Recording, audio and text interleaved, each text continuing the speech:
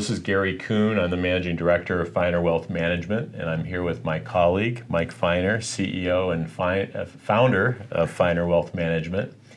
And as we're taping here in the fall of, it was September 12th of 2017, we thought we'd talk a little bit about what's happening in the markets and also that the overlay of geopolitical as well as natural disasters and other activities that have been taking place at this time. You might think of the tale of two cities. These are the best of times. These are the worst of times. In the best of times, we actually have been having a strong stock market. We're at record levels in the stock market. Corporate earnings are coming in well, and in general, we've had a fairly strong and growing economy here in the United States. Yet we're also all concerned about what's happening in North Korea, and we've seen hurricanes, weather events happening, and we have some thoughts on that and how that might ripple through and affect the economy, affect consumers from an investment standpoint. So I'll turn it over to Mike to kind of give some initial thoughts on those issues. Thanks, Gary.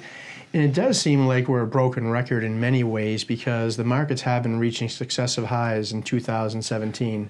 Some people call it the Trump rally, but really what it is a global economic expansion.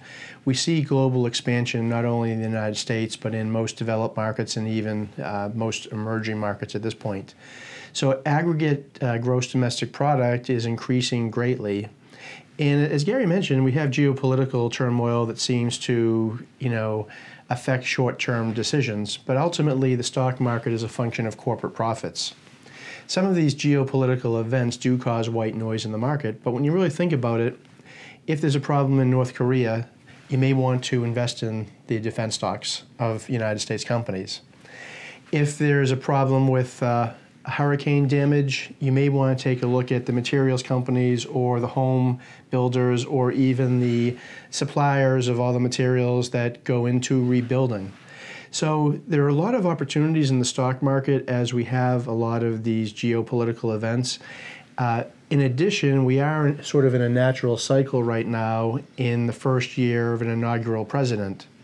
Typically, some of the growth stocks work very well in the second half of the year to include technology and healthcare. And you may recall, if you watch one of our prior videos, we were we sort of were predicting, or we had a target of Dow 22,000, which we have crossed. And we also were looking at S&P 2,500, which I think we ended today at maybe like 4 or 5 points shy of that. So we've actually hit some of the targets that we felt we would hit this year. We're hoping for further growth throughout the remainder of this year from an investment standpoint. But that doesn't mean that there won't be daily or weekly volatility in the market as you do see these geopolitical events come into the fore. Individual companies, some are doing extremely well, hitting new highs, others not so much. So it's important to look at the individual companies and their situations when making investment decisions. Mike?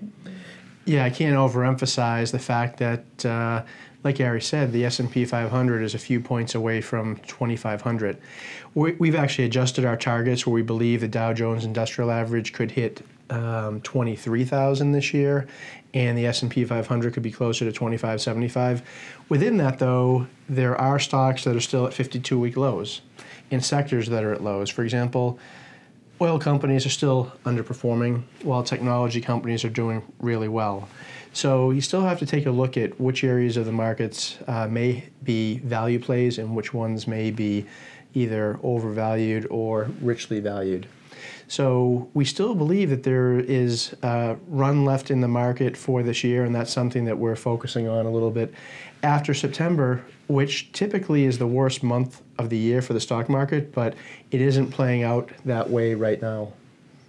With all of that, it's important to have a strategy for your portfolio and your investments that is tailored to your particular needs, cash flow needs, retirement planning needs, etc. So as we have these shorter term circumstances in the market, it's also important to consider your own individual situation, which may be very different from your neighbors. So it's important to go through that from both a tax planning standpoint, a financial planning standpoint, an investment planning standpoint, a retirement planning standpoint, and even an estate planning standpoint, to make sure that all of those plans are integrated and in sync. Most definitely. And feel free to reach out to us anytime. We love to hear from everyone at www.finer.com.